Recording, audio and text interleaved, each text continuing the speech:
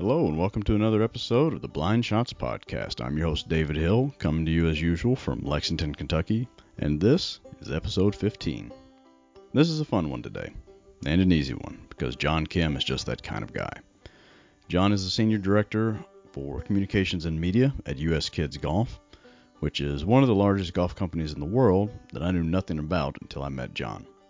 He started as a Twitter friend, then when I got to attend a PGA merchandise show in Orlando several years ago, John was one of the handful of people that I had circled on my list that I was going to go out of my way to shake hands with and try to chat up back when those sorts of things were socially acceptable and, dare I say, even in vogue. He was gracious and gregarious in person, burying whatever smug condescension and contempt he, a Vanderbilt alumnus, held over me, a simple three-time graduate of the University of Kentucky. He's worked in TV news, he's worked in communications for the PGA of America, and now is in the golf industry proper with US Kids. He knows everyone in golf, he's been damn near everywhere in golf, but when he's talking to me, he makes me feel like I'm the most important appointment he's got all day, and there's real value in that skill. Now that my sons are showing an interest in golf, and yes, both the 5 and 2-year-olds love hitting balls with Dad at the local golf course now, John's professional work has a new resonance for me and piqued my interest, what I might have to look forward to if my son's interests in golf prove durable and sincere. We've had several near misses on emergency golf trips together, and we share a lot of banter back and forth about how many strokes he's going to give me whenever we do finally get together for our mythical golf match, since he's worked to become a really good player in his own right, if you take his tweets literally. We touch on all of this and more in what was, again, a very easy, breezy conversation. John's blessed with the gift of gab, and he's a wonderful storyteller. I mean, he is a marketing and communications executive after all. Before we get to that conversation, a reminder that the Blind Shots Podcast is a member of the Talkin' Golf network of shows, which you can find at talkingolf.com with one G. There you're going to find great podcasts, including the Good Golf Podcast and Talking Golf History Podcast. Both of those are personal favorites of mine. They're in my feed. Do yourself a favor. Check those out. Consider subscribing to them if you don't already. As always, you can interact with this show on Twitter at BlindShotsPod. You can find my thoughts and writings online over at onebeardedgolfer.com. As always, there'll be links to the show over on the website and the pertinent links in the show notes from the show itself. So I hope you'll check those out. Additionally, the Blind Shots Podcast has an Instagram account now. I do try to post interesting architectural observations and photos over there, so check that out if you haven't already. A reminder that this podcast is sponsored by me, and just me. In addition to playing, talking, and writing about golf, I'm a licensed Kentucky realtor with Rector Hayden Realtors. I work both with homeowners buying and selling their homes, and also work with investors and businesses on commercial properties in central Kentucky. You can find all about me and about the process over at davidhill.rhr.com. Reach out to me if there's a real estate conversation that you've been wanting to have with a professional.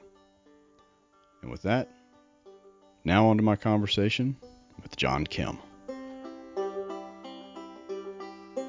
So John, what part of your game are you working on right now? Everything. No, Everything. Now there's always something. This is golf. Something is always working, and something is always broken. What's broken?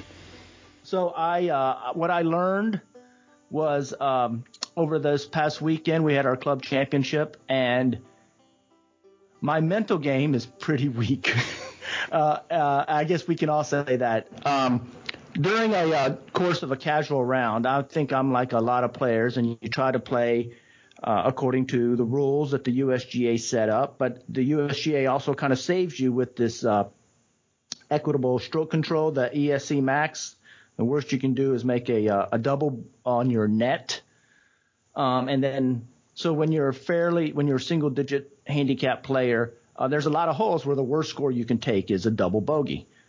And that really changes your mental approach. And I don't know that I've been really fully aware of that.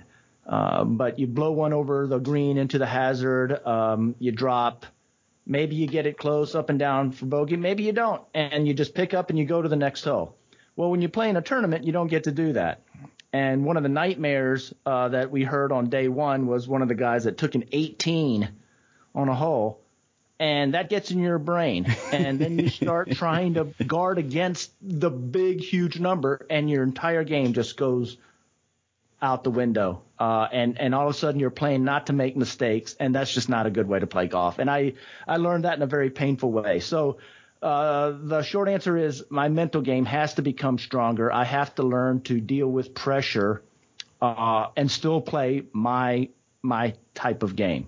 And then if you want to talk about a specific shot, I want a stock go-to driver shot, maybe kind of like a low stinger that I know I can get in play and still get out there, because when the pressure's on and things start getting tight, man, you got to get off the tee.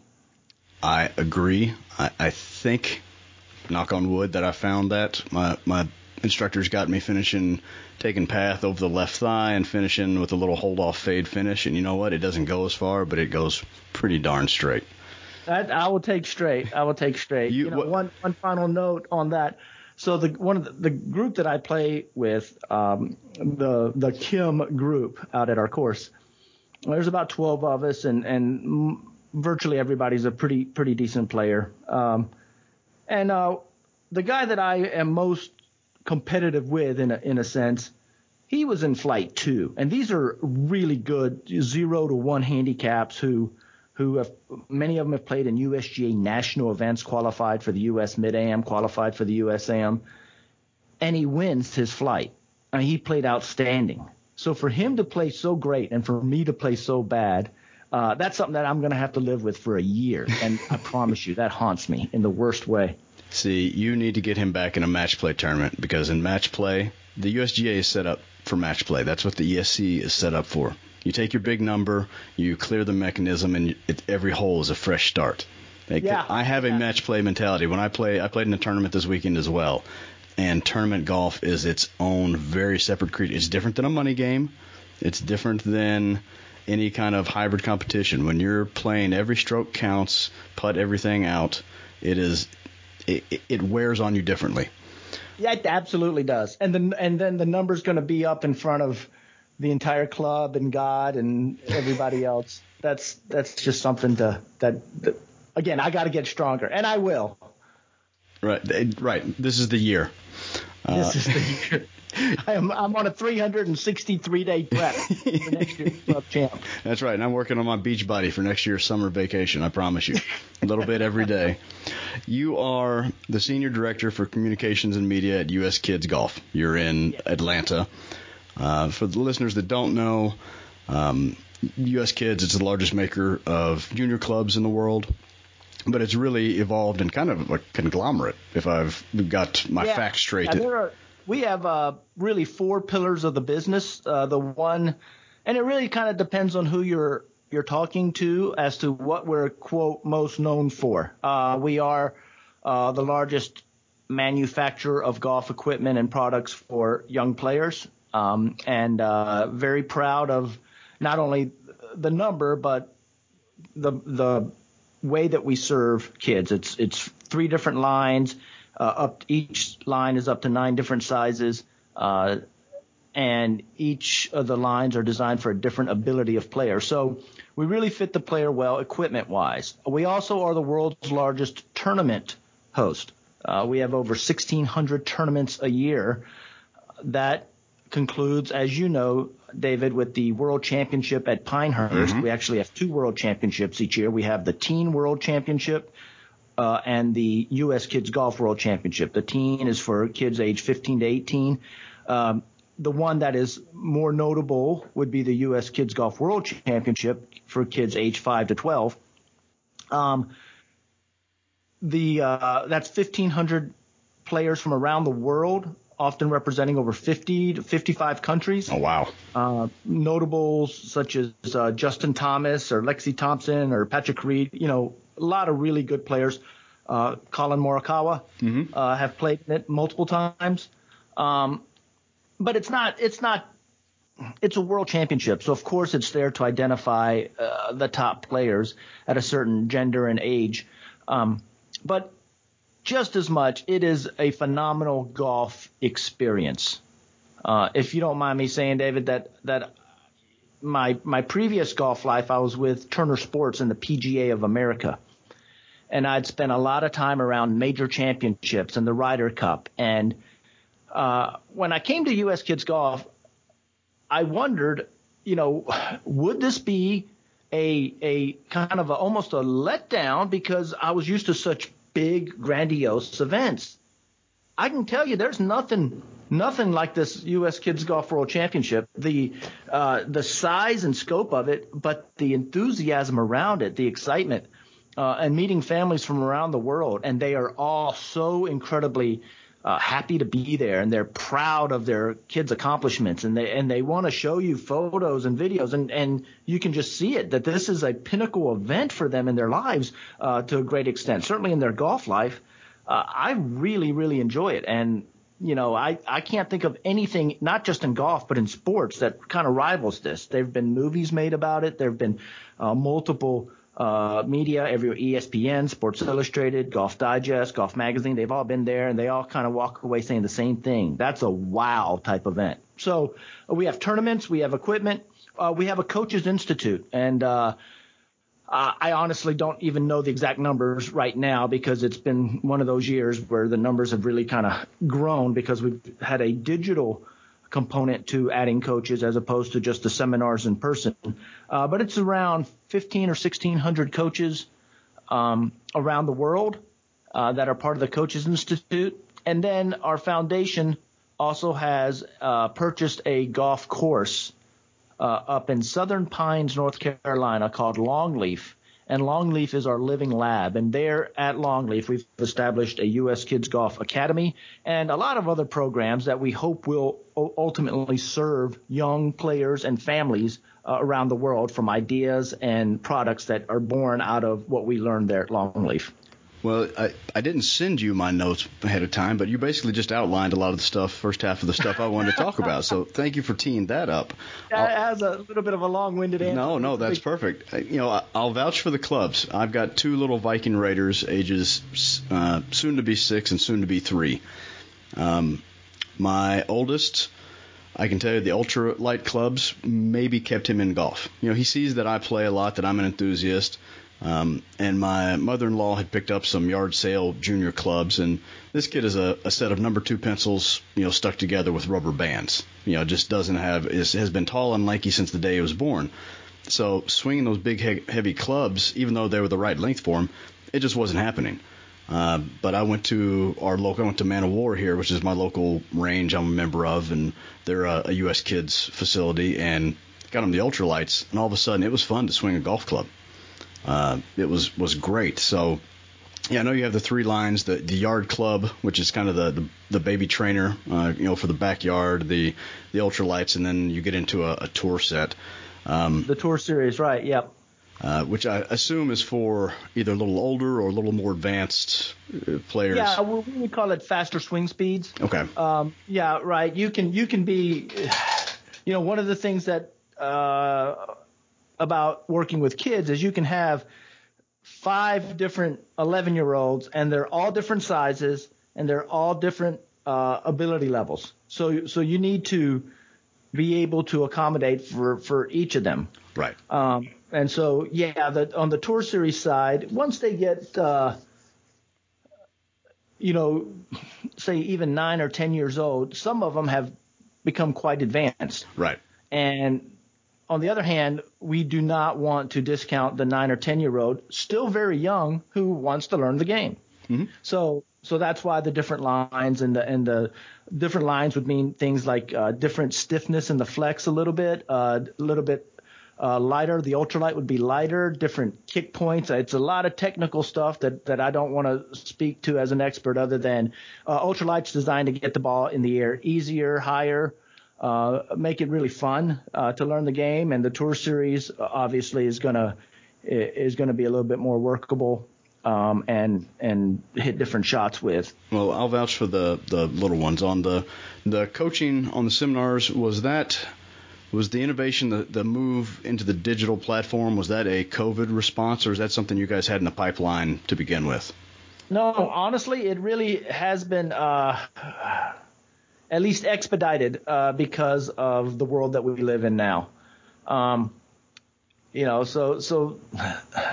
you look for little nuggets of sunshine when it's been kind of a lot of dark days in terms of what the world has had to deal with here. But it's allowed the opportunity for a number of coaches. Let's just say you're a coach, and I'm totally making this up, but let's say you're a golf coach who's interested in teaching juniors, and you are in a country that's fairly small, maybe remote. We'll make one up. We'll call it Malaysia. I don't know why that came to my head.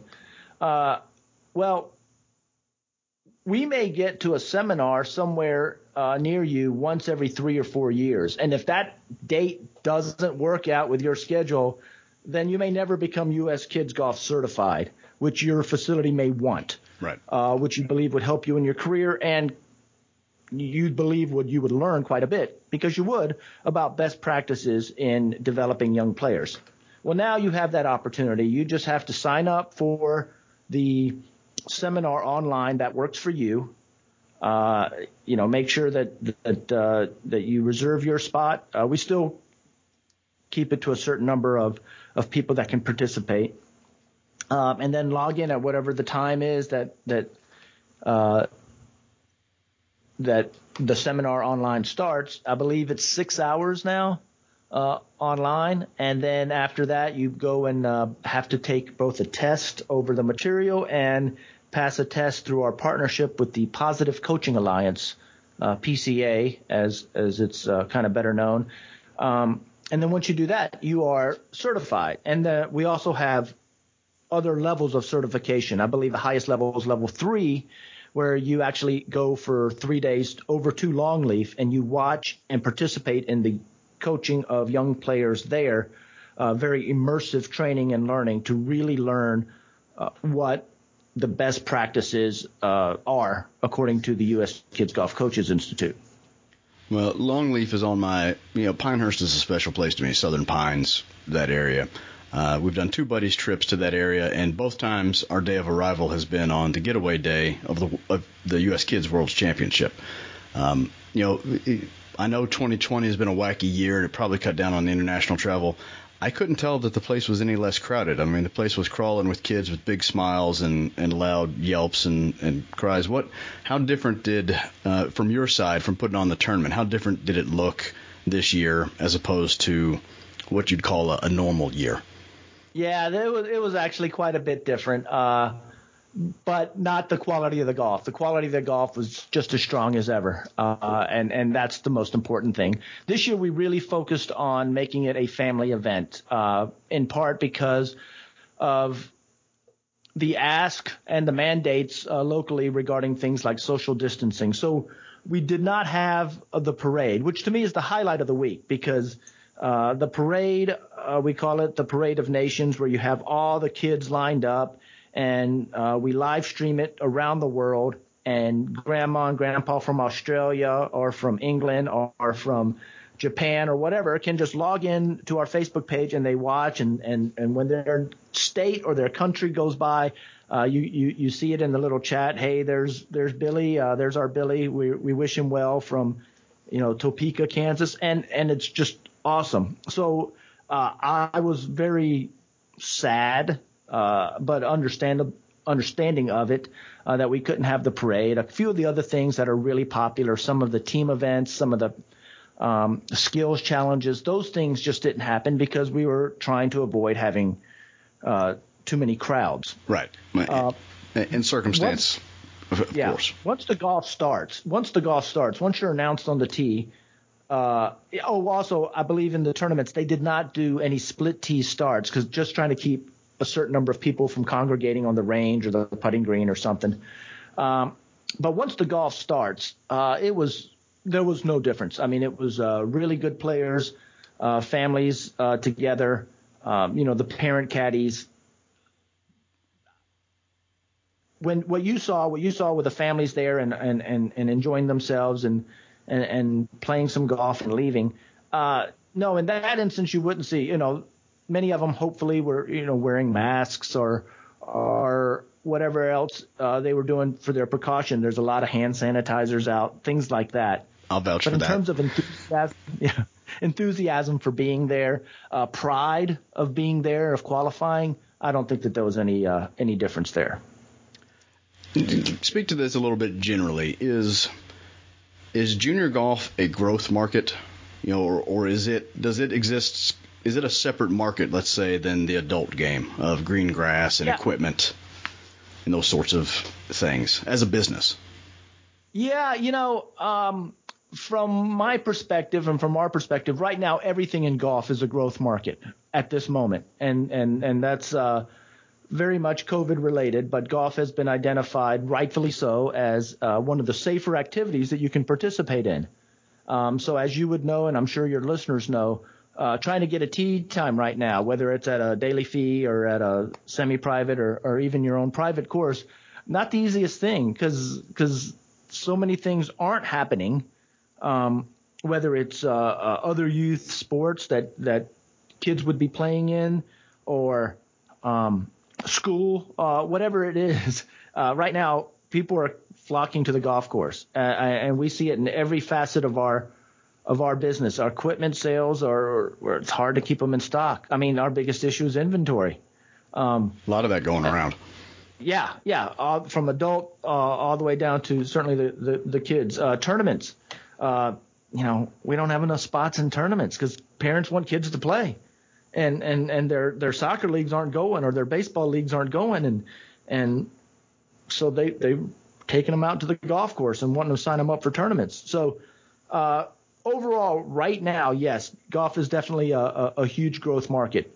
Generally, I think junior golf has been the one area of golf that has been growing over the last 5 or 10 years, even more so than the adult market. The adult market's been fairly stagnant. Sometimes it inches up and incrementally may go down, but for the most part, it's been somewhat flat.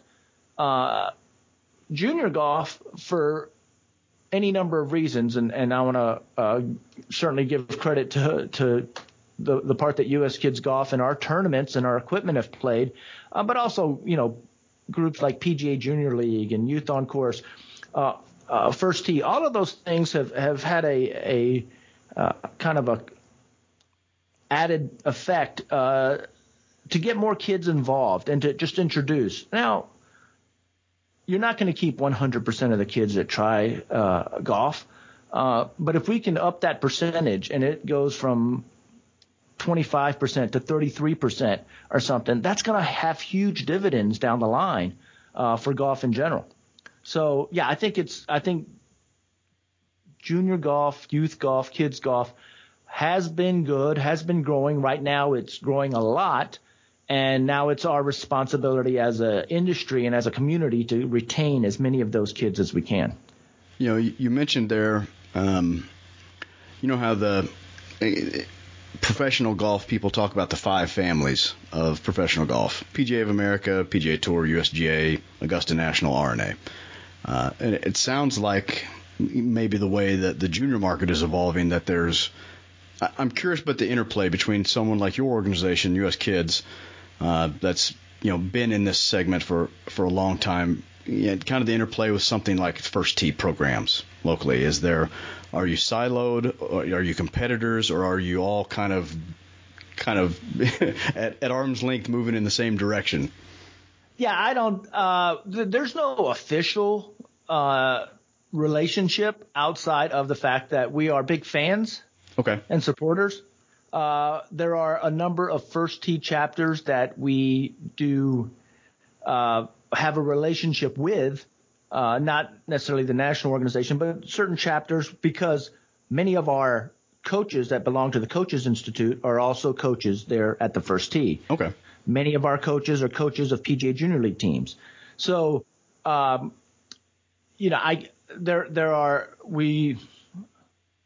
trying to think of a specific example, and I know, for example, the First Tee of Southern Pines, and it may be the First Tee of Sandhills. I'm sorry if I don't have the exact name right.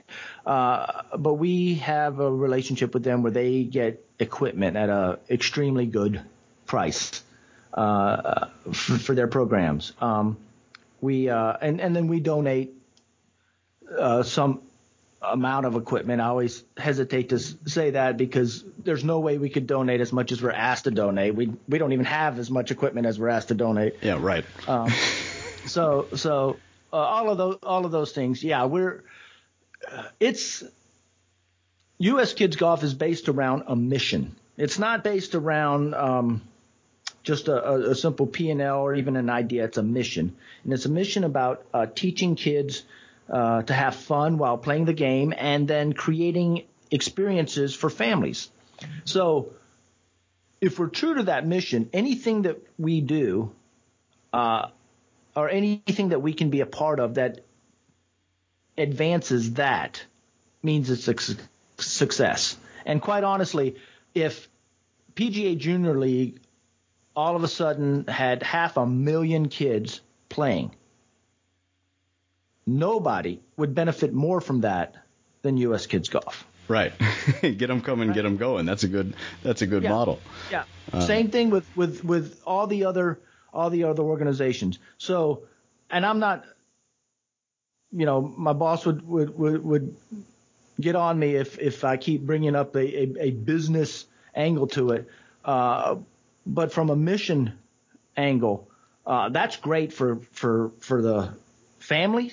It's great for the industry, certainly great for the player, the young player. Mm-hmm. And yes, there's going to be a residual benefit for U.S. Kids Golf. So we are rooting for all of these organizations to do well. Good.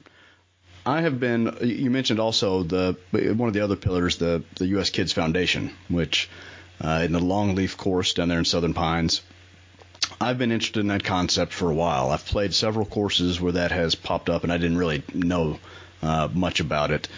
And I'll give it the bullet point. It is a system of tees on the course set up to accommodate players of all different skill levels, how far they can hit the ball, essentially.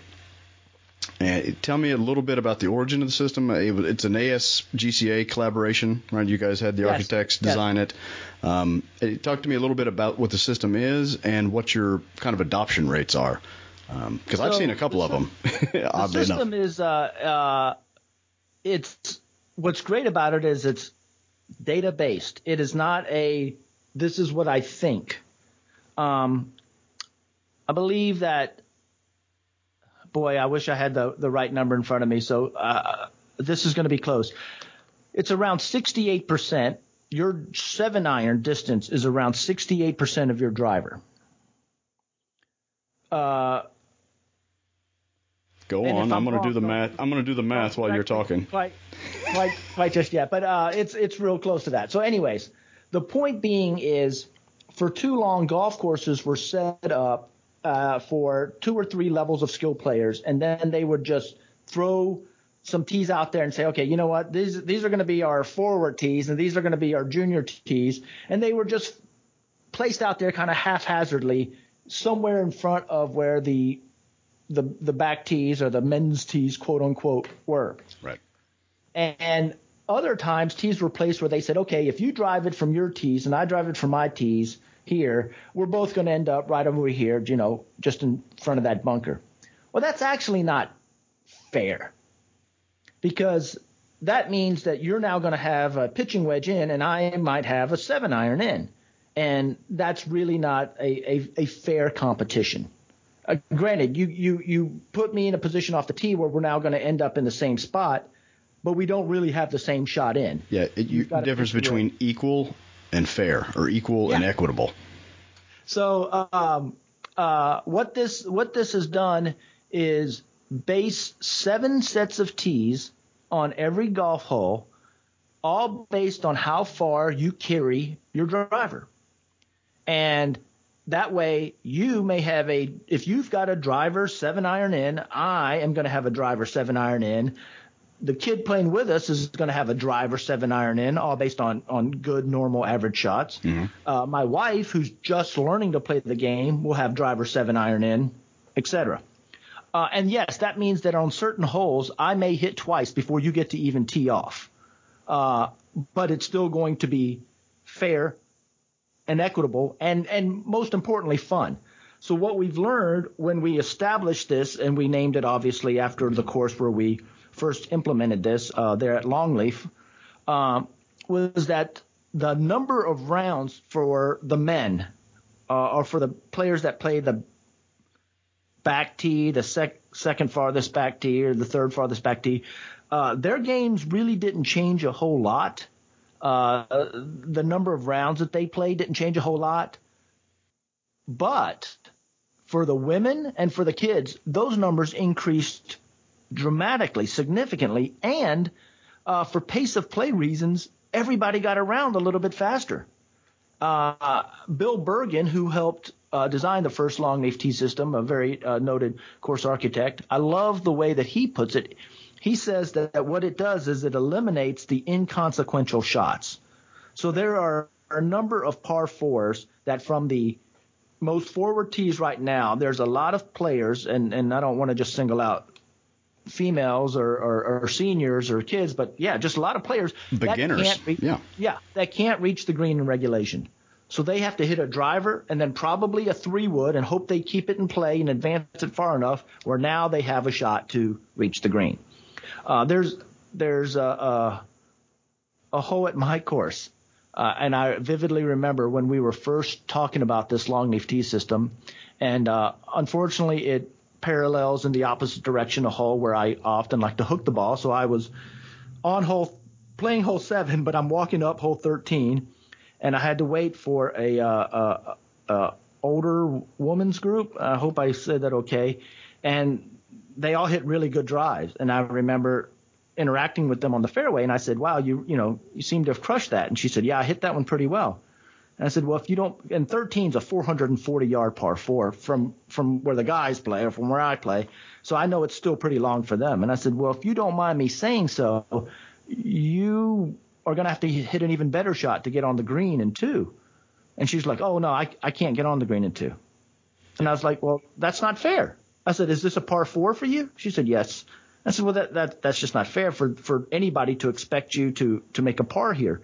And she said, I know, we just play it as a par 6. and I thought, okay, well, now I understand the appeal of the whole idea of the longleaf tee system. I've been up there to the longleaf, and I've talked to players, men, women, old, young, and I've seen the enthusiasm that they have for the game because they've made their first birdie or they've made their first eagle or that they've made 7 pars in a round. And shooting 115 probably isn't much fun, especially when it's not your fault. You just can't get to the green in a certain amount of strokes in order to avoid 10, 15 shots that are just automatically added to your score. PB Dye will express that same sentiment a little more colorfully, a little less politically correct. But he tells great stories about talking to guys down at Sawgrass. He's like, they played it from the tips and they're having driver 3-iron in. He said, he asked him where they played. Did you play it like the pros? He goes, yeah, we played from the back. He said, really? You think that's like the pros? What'd you have into, number 16? Oh, driver 3-wood hybrid. I said, you didn't play that like a pro. You played that like a 13-year-old boy. The pros are hitting, driver 3-wood to the hole. You need to scoot up. You need to scoot up about 800 yards on that round. And you may not know this. This is just my curiosity. How at the clubs where this has been implemented, my favorite is that it's at Big Spring in Louisville, which is probably my favorite Kentucky course.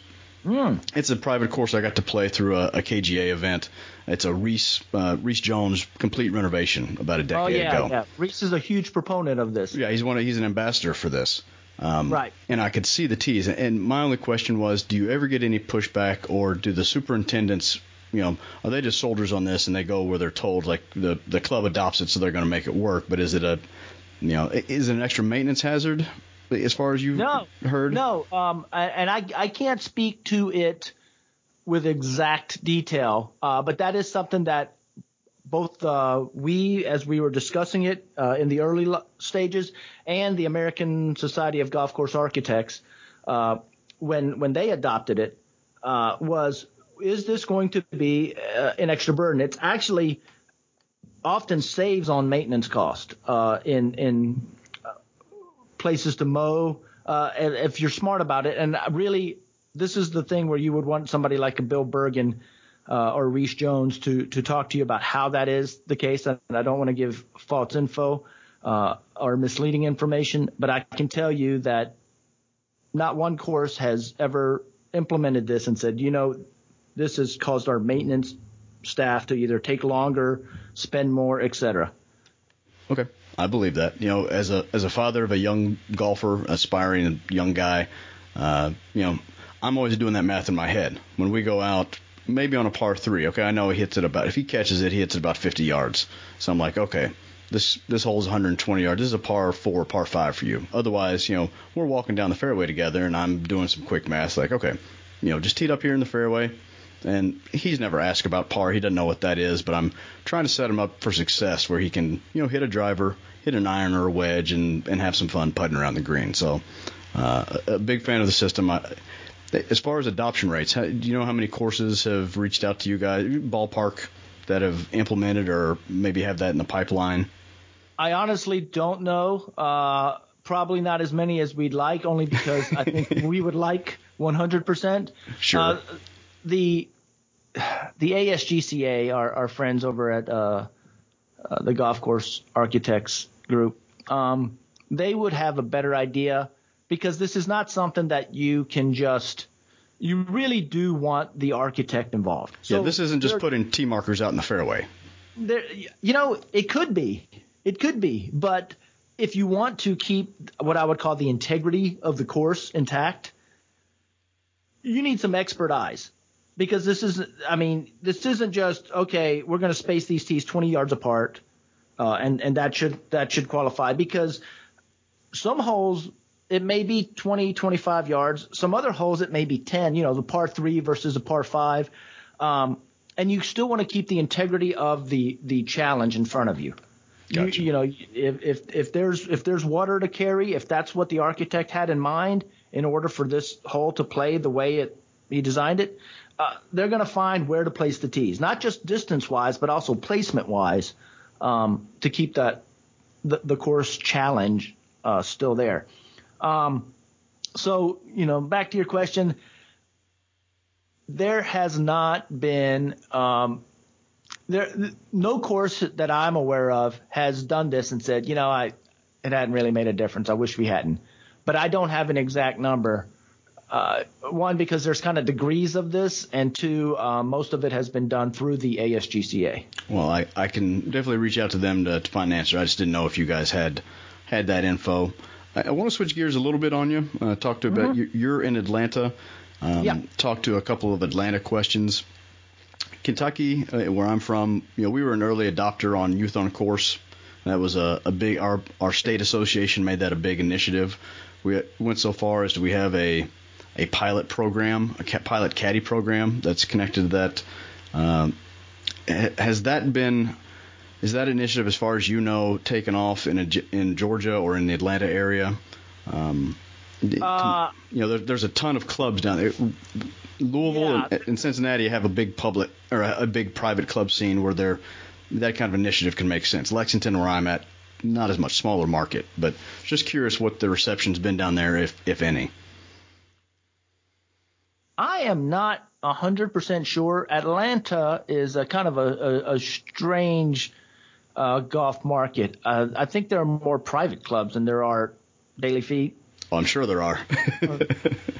And the one place that I'm aware of that's made the biggest splash is the newly renovated Bobby Jones golf course. Well, that was part B of my question. I wanted to downtown. Have you speak to that a little bit, because that's a really unique project.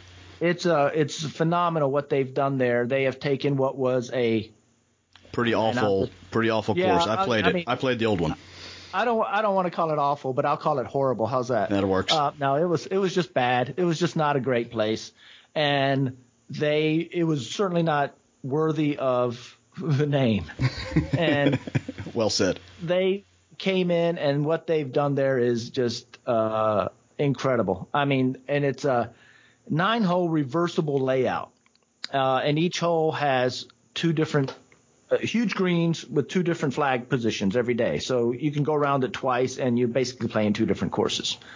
But even more than that, they've got a just gigantic youth program there.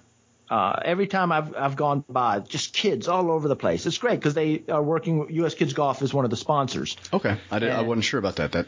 Okay, good. So they use our learning program, our player pathway for the kids, and you can see that sticky factor because the kids come and sign in for a few classes and then they bring friends and they don't leave, and it's just been growing and growing. I'm pretty sure they do the youth on course and they block off tee times for the kids. So, that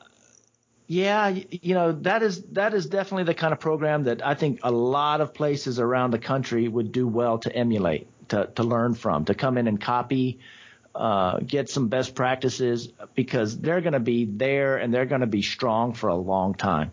Yeah. And for listeners that aren't aware, that was a municipal Fulton County course. 18 City operated at the time. Right. And I don't know what the mechanism was, but a private entity, a charitable, I guess, vehicle was created because it was not inexpensive. Bob Cupp did the design, and it was, a lot of earth moving, pretty expensive to actually remodel the course and put in, cart paths and all of that. But what you speak to as far as best practices and engagement and having the programs for this 9-hole course, and this is an urban course. I mean, it's not downtown in the financial district, but this is not some far-flung suburbs vanity project. It's pretty much as downtown as you're going to find any place, any golf course. The community involvement has been key. I'd venture a wager with just about anyone. I mean, there are not too many places like this that have the tee sheet packed like they do. They sensed an opportunity and they have pounced upon it in a great way. Now, I mentioned a couple times that you're in Atlanta. Are you from Atlanta, or did work? I've grown up in Atlanta. I was born overseas in Seoul, but I was in Atlanta. We came to the U.S. before I was even a year old, and we settled in Atlanta before I actually started any kind of school. Okay. I spent 4 years, great, wonderful, awesome years in Nashville for my collegiate years, anchor down, and then I've been in Atlanta ever since.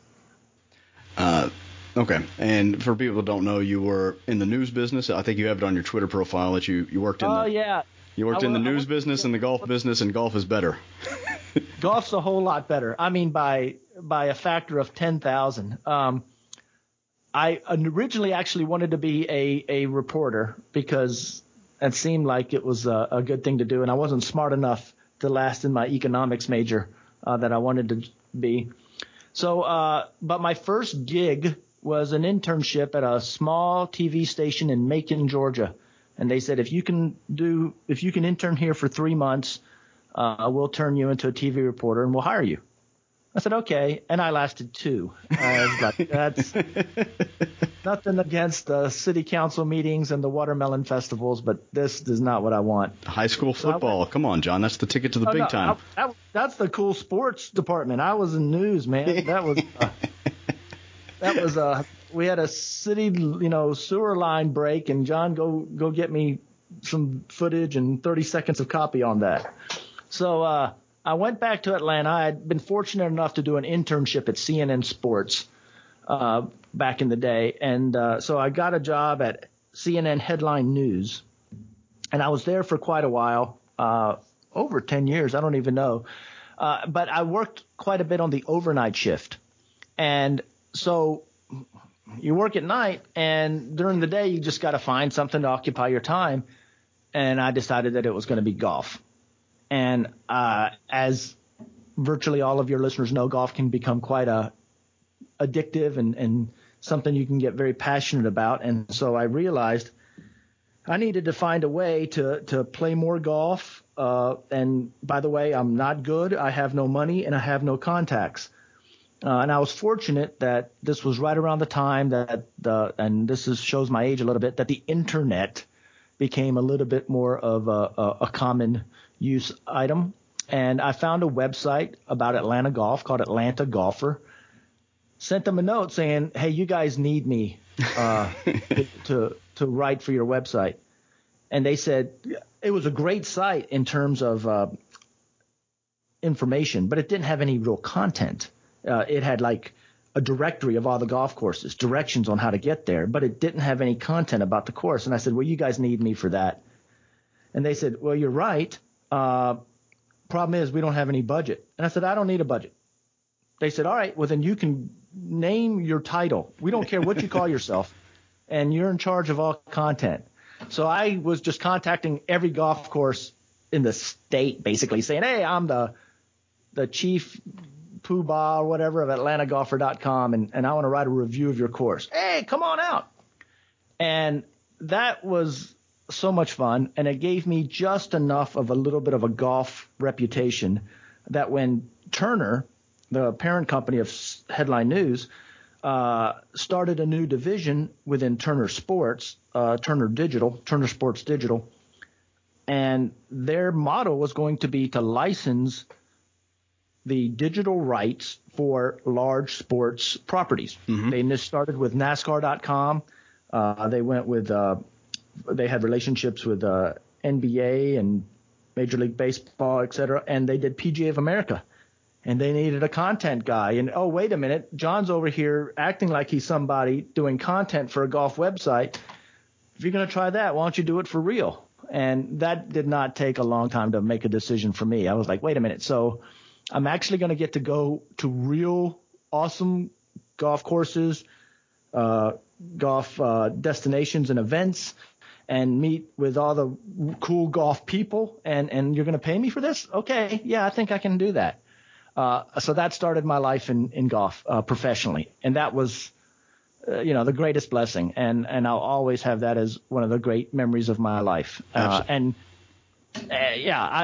are too many instances to recount, but I can tell you that how many people get to ride around Scotland with Tom Watson, or go play as part of your job, go play Bandon Dunes or Pebble Beach or something like that. So, yeah, it was. I've been really lucky, and I understand that, and I know that, and I try not to.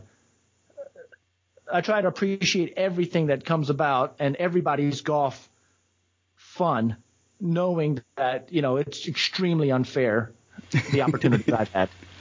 Well, yeah, you know my affinity for Scotland. Now you're speaking my language, and you're just flattering me because I've got an economics degree. So thank you for that backhanded compliment. Well, then you're one of the nerds. That's right, darn right I am.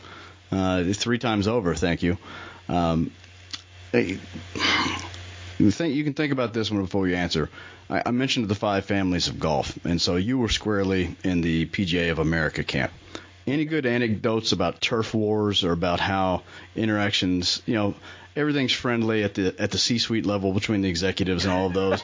But you guys in the trenches, flying around these courses trying to make good TV and good digital copy, any good turf war stories, or you saw somebody down at Orlando and said, you son of a gun? I still haven't forgiven you for that. Yeah, I still have very close relationships with a lot of the folks in the golf world, so I can't tell too many stories out of school. I will tell you this. PGA.com was and will probably always be a great beneficiary of one of the most common mistakes that golf people make, right? Because if you're watching any event on television, I don't care whether it is the Players Championship, the PGA Championship, the Masters, the U.S. Open, whatever you're watching, the Mayakoba. Most golf fans just type into their browser PGA.com, thinking that A, everything is run by the PGA Tour, and B, that PGA.com is the URL for the PGA Tour. So, quite honestly, we'd get a lot of traffic from people who don't know where they're going. And the irony was that for quite a while, Turner Sports was running both PGA.com and PGAtour.com. So there were maybe inter-office squabbles. Conflicts, right? Yes, right. And then there were a couple times, I remember there was one story that I wrote. I went to the Tour Championship and I wrote a story. And I don't honestly remember the topic of the story. It might have been a sit down interview that I did with somebody, maybe an Adam Scott, someone like that. And there was a little bit of a debate, and the debate was maybe a little bit louder than most, about where that story should live. It's a PGA Tour player at a PGA Tour event, but I'm the one that wrote it. So I wanted it on PGA.com. Mm-hmm. Somebody else wanted it on PGAtour.com. So those kind of things, and they're fairly easily resolved, where we would put like a blurb on one site and just point it to the rest of the article on the other side. So there was a lot of kind of cross-pollination and synergy and supporting, but there's also some ego involved, those type things. So, yeah, I don't really have too many confrontational stories other than, there are different organizations and each of them have different. They work together quite well, but they all have different aims and goals and people to answer to. Good. Knowing there's a little conflict, I wouldn't believe if you said everything was perfect. So No. Now, Definitely not. I'm going to turn serious on you for just 1 second. Also, another property of the PGA of America, if I'm not mistaken, is the show in Orlando. At least the licensing part, right. Yes. The name. The PGA merchandise show, the Super Bowl of the golf industry, as it's colloquially known. The convention business evaporated in the flash of a second this year. Yeah. Yes, it did. It's in, I would assume, 2021. That's a show that's always is it in February most years? Is that January, actually? January. Okay, so really, at the start of the new year. I assume that's in limbo and they're holding out hope for a vaccine and a change in circumstance. But just off the cuff, I know that's not your bailiwick anymore, but what do you think that looks like going forward? Do you think that is a return to business in 3 years? Is that going to look like it did in 2018? Or do you think that this is going to be that digital platforms, online, groups and communications, do you think that market, or that show is in for a shift? Best guess.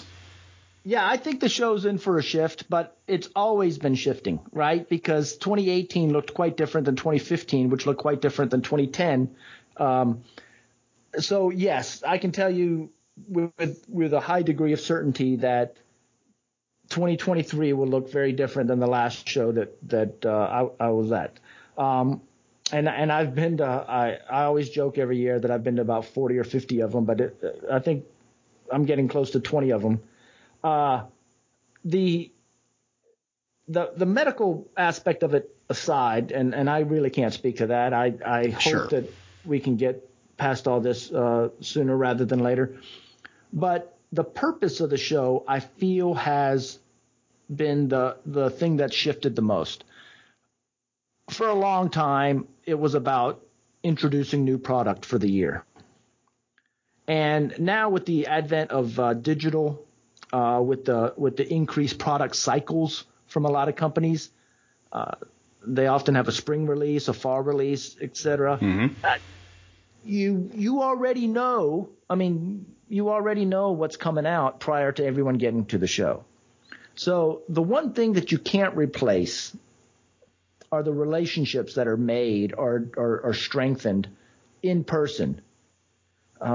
Somewhere like the show where you have so many people representing so many aspects of the industry all together, and the people that you meet and the discussions that you have and the ideas that are formed, that's the most valuable thing. So if the show changes, one, I think it'll be more catering to that aspect of it.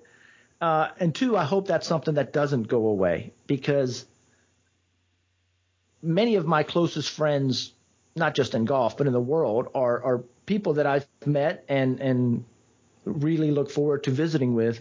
They're in Orlando. And then even when one or both of us were to leave whatever respective positions we had, some of them aren't in golf anymore. But they'll show up because of the relationships that they formed there in Orlando. So it's an important part of golf and less important product-wise, but more important community-wise.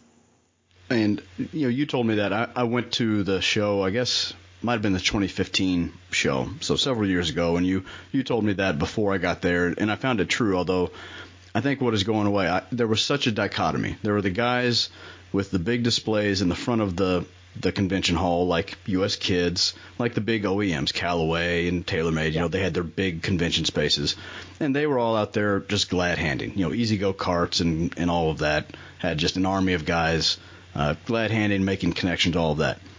What I loved was the guys in the back of the convention hall, the guys with the little 15-foot booth that were, their whole first half of the year was they were pushing product. They weren't glad-handing. They were there to sell you something. It was a totally, it was two shows it was two tents in one circus. And, I think what I'm hearing from you and the way I kind of think through that is that part of it is got to change. That will be, it doesn't have to, but I think it will become increasingly more difficult for that part of the model to be sustained. Those were the colorful stories. I mean, that's where you got the characters. Stories. One of my favorite stories is one of the first PGA shows that I ever attended. And honestly, 2007 maybe or something like that. And I'm working for PGA.com and I'm trying to find things that are interesting to write about. And I walk by a booth and these guys are in these outlandish outfits and they got this loud music and it's just annoying everybody. And I don't believe that they've been drinking, but they're acting like they've been drinking. And I stop in front of their booth and I give them this like look of wonderment. Like, are you being for real right now? And one of the guys comes over to me and he says, what do you think? And I said, this is so garish and ugly. I think you're going to make millions of dollars. And the guy looked at me, he goes, that's my man right there. So that was Loudmouth Golf's introduction to the PGA show. And I became close with my friends at Loudmouth Golf for a long, long time. Those are some great stories. The ones that are able to come in and sell their idea. Yeah. It's not just a product. It's an idea. There's another part of me, quite honestly, that feels a little bit bad because everybody there, those booth spaces, I'm telling you, are not cheap. Oh, no. And everybody there is there with the idea that they are going to – I'm talking about the small vendors that you're discussing with the idea and the hope that something's about to change their life. They have come up with some concept that they believe makes a big difference. Some of it's really innovative. Some of it's just 1 degree different than something that they had the year before. Some of it I just don't even understand. Some of it's the golf bicycle. That guy's there every year, isn't he? But, it's hard. It is hard to break through in the market. And I always feel like, gosh, this guy's just spent an enormous amount of money. Guy or girl or group have spent a lot of money, and they are not getting the pickup or the attention or the promotion that they really, really want.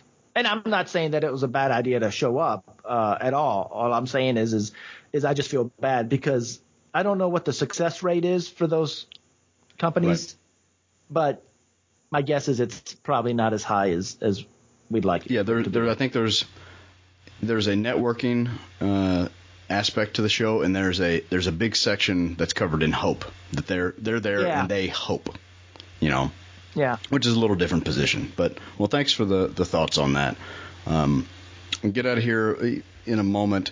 You are a member of one of Atlanta's many private clubs. You have described it to me as a real players club. I think your anecdote earlier. Ridiculous. Talk to me a little bit. Is in a competitive environment like that, do the families and the kids get squeezed a little bit, or is it a facility that there's room for both? That was my thought of this from the green grass perspective. All of this renewed interest in golf is, with it so hard to get a tee time, are the initiatives like Youth on Course and getting kids on the course, are they getting squeezed out in favor of the people that actually pay the bills? Yeah, I can't speak for a lot of other facilities. At our course, kind of, weekend mornings are going to be mostly just reserved for the guys that the primary members, and everybody's kind of got their standing tee times. You can probably get out pretty easy in the afternoons with family time during the week as well. Ours, Berkeley Hills, is a country club, and it's one that I'm immensely proud of. I'm on like 3 committees or something, because it really is home to a lot of really good players. We have a nice pool. We have tennis courts. Quite frankly, as somebody from my position, I don't have kids. So I don't really care how good the pool is. Right. The pool's fine. It's nice. My wife and I go and play pickleball some, but if I'm in a committee meeting and somebody says, yeah, we have a certain amount of money and what do we want to do? Do we want to repave the tennis courts? Do we want to resod the tee boxes? I'm voting tee boxes every single time. So yeah, you get too many people like me and all of a sudden families may feel a little squeezed. At the same time, I work and advocate I work for and I advocate strongly for getting more kids and families involved in golf. And I'm trying to be very conscientious of that. And that would mean that creating an atmosphere that is welcoming for families, regardless of just the golf component. I think that kids at our particular club are very happy there. And I say that because from a very kind of myopic perspective, but they've grown up to become very good players. Ben Shipp, who is one of the top amateur players in the world right now. He's a very highly accomplished NC State player. Just shot a 58 on our course, which is exceedingly hard as it is. Yes. And then he qualified for match play at the USAM. Another kid that I've seen grow up from, 10, 11 years old, and now he's being recruited by all the schools. He just won the Future Masters. So I love watching the kids go from just somebody who liked to chase balls around on the putting green to, being able to spot me 3 or 4 aside and kick my butt pretty good. So yeah, but there is that the kids that are there for golf at this particular club are going to be happiest. And hopefully there's a lot of those. Gotcha. I don't know if that's the case for every club. I think there's a lot of clubs in the area that a lot of the members. I have a goddaughter, and her family belongs over to Cherokee, which is one of the real high-end clubs in America. Yeah. And and they pay a lot of money to be a part of the club. Nobody in the family plays golf. So, but there's enough activity there family-wise for that still to be a worthwhile investment for them. Right. It's interesting. I think every town that has multiple clubs, you see that dichotomy. There's some that are where the golf is a primary draw, almost a golf club proper versus. Yeah, I'd say we're in that space. Yeah, versus are they transitioning? Atlanta is a big enough market. You can do that. You can have golf clubs and down the street. You can have a much more family oriented. Have your gym fitness membership on site and an Olympic pool and all of that stuff. That middle market, everyone's trying to figure that out. That balance between offering amenities to get warm bodies and revenue streams in the door versus what kind of experience you've got to pick. That is, if you get that one figured out, you let us know, because I think there's going to be a lot of people that want that. Yeah, I've already spent all my hair trying to figure out other problems. What's your favorite on-course wager? What's your standard game? I'm a Nassau guy. My friends, we play a $2 or $5 Nassau and try to keep things from getting out of hand. What do you guys play? So probably the one that's the most popular. We've got a few, but the one that's the most popular, we'll have 8 to 12 players, and everybody plays their own ball out. And it's a 2-man best ball, but you don't know who your partner is until after the end. So then we have an app that'll randomize the teams. and another app that's kept all the scores, and then all you have to do is drag the names together, and it'll give you a best ball score. So kind of a blind draw deal. Yeah. Okay. Two-man best ball blind draw. That's probably our standard game, and then every once in a while we'll do something called an Irish Rumble, and it's another one. We use the Golf Gamebook app, and that is 4 versus 4 versus 4, or 4 versus 4, however you want to do it. And the first 6 holes you count 1 score. The next 6 holes you count 2 scores. The next 5 holes you count 3 scores, and then on the last hole everybody's score counts. And that's a lot of fun, and that's a lot of pressure, because if you're the stooge that hits one OB on 18 and cost everybody in the group $10 or $20, it's a quiet lunch for you. Yes. On the buddies trip I mentioned, that's where we get into the exotics. We'll play match plays, on the way out and the way in. We mix in all kinds of different games, and we've done a team component the last 3 years, and there have been some sweaty palms and some puckering up on some of those. Probably as mad as I've ever been on the golf courses when I've let the team down. When we were in a position to win, and it didn't happen. A few years ago, we were at Ford Plantation on a buddies trip, which is a course outside of Savannah, Georgia. Super nice place. And on 18, I hit a phenomenal recovery shot or something, and I had about 2.5 feet for par. And if I make it, my group wins, and if I miss it, my group loses. And I didn't even hit the hole. I to this day, this was 5-6 years ago, whatever it was. To this day, I still have bad dreams about that putt, and I think it was a cumulative $500 or $600 that putt cost. And they let me know about it too. Yeah, well, they're your friends, of course they do. Yeah, well, that was tough. What have been your favorite places, your favorite golf trips outside of work? Just you and your buddies. Here's just a straight brag, and this is just me by myself. Okay. A number of years ago, I had some time that I could take off, and I got a random invite on Twitter. I said, I want to take a golf trip. Where should I go? And a random invite on Twitter that says, if you come out here to L.A., I can get us on L.A. Country Club. Oh, wow. So I said, well, I'm going to build a trip around this. So I made some calls. I contacted people I knew, just a lot of inquiries and beggings and all this stuff. So anyways, by myself, I go out to L.A. I stay at Captain Corey Pavin's house because he lives right centrally located, and I got to know him and his family during the Ryder Cup in Wales. And I played around at Bel Air, at Riviera, and L.A. Country Club.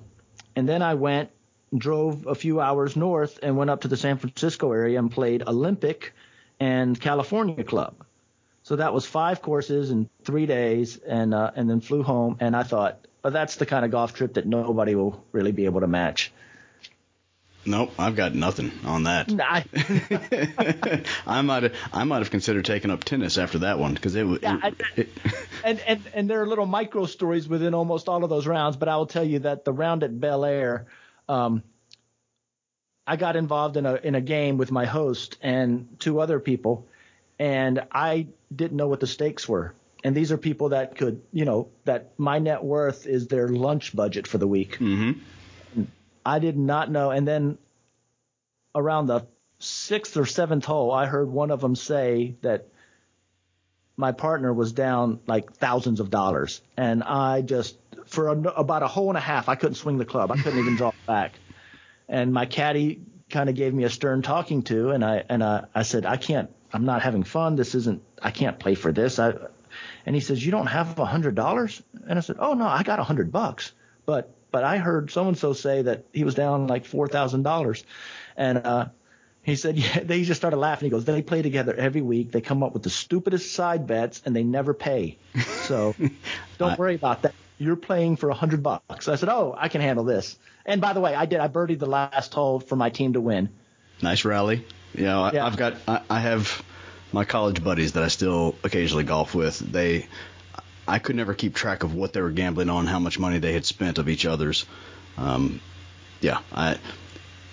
of thumb with the guys I play with, if at the end of a friendly game you've got to write a check, that wasn't your friend, and it wasn't just a game. You were the mark. So if you had to, if you got the vaccine for COVID tomorrow and you were able to get away, just your wife said, okay, you've got 2 days. If you could get in the car, get in the plane to go play somewhere, where are you going? I did this year. I went down to Southern Pines. I played Mid Pines and Tobacco Road until my feet bled, and I was the happiest man in America at that moment. I'm actually doing something similar to that next month, I believe, in Southern Pines, courtesy of the work group here. But if I had my choice and travel time not being an issue, I really, really enjoyed Bandon Dunes. Well, just what a pure golf nirvana. Now, the one caveat to that is give me some decent weather. So if I can pick my spot and pick my weather, I'm probably going to do Bandon. And if I can't pick my weather and I just have to take the chances of what God's going to give me, then I may do kind of the Monterey coast of California. Those are two places. I've been to I've had drinks in the bar at Pebble Beach, but I haven't played out there. We did our honeymoon out. We split between there and San Francisco. So beautiful piece of the earth out there. Amazing, yeah. Two fine destinations. John, thank you so much for your time. You've been very David, gracious. Thanks for having me. Yeah, it's always good to talk golf with you and talk to you in general. So keep those kids at it, and look forward to talking to you again.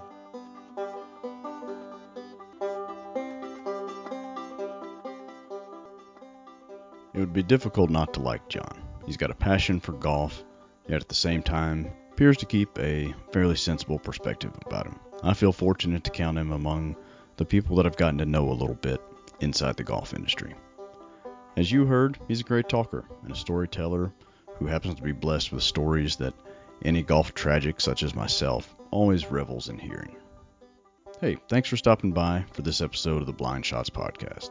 I hope you liked what you heard here, and that you'll subscribe to the podcast on your favorite podcast feed service, and maybe share an episode with your friends or retweet the show link on social media. If you're feeling patriotic, leave a rating for the show on iTunes. Tell the world what you think of the show. We'll let the chips fall from there. If you didn't like what you heard, sorry about that. I can't do anything about it now, but I will try to do better next time. And I hope you will join me next time for the next episode of the Blind Shots Podcast. But most importantly, I hope you're being safe and smart and keeping sane out there. We will get through this, and someday this war on COVID-19 will end. Until then, when you're playing golf, do decide to go for it and take dead aim.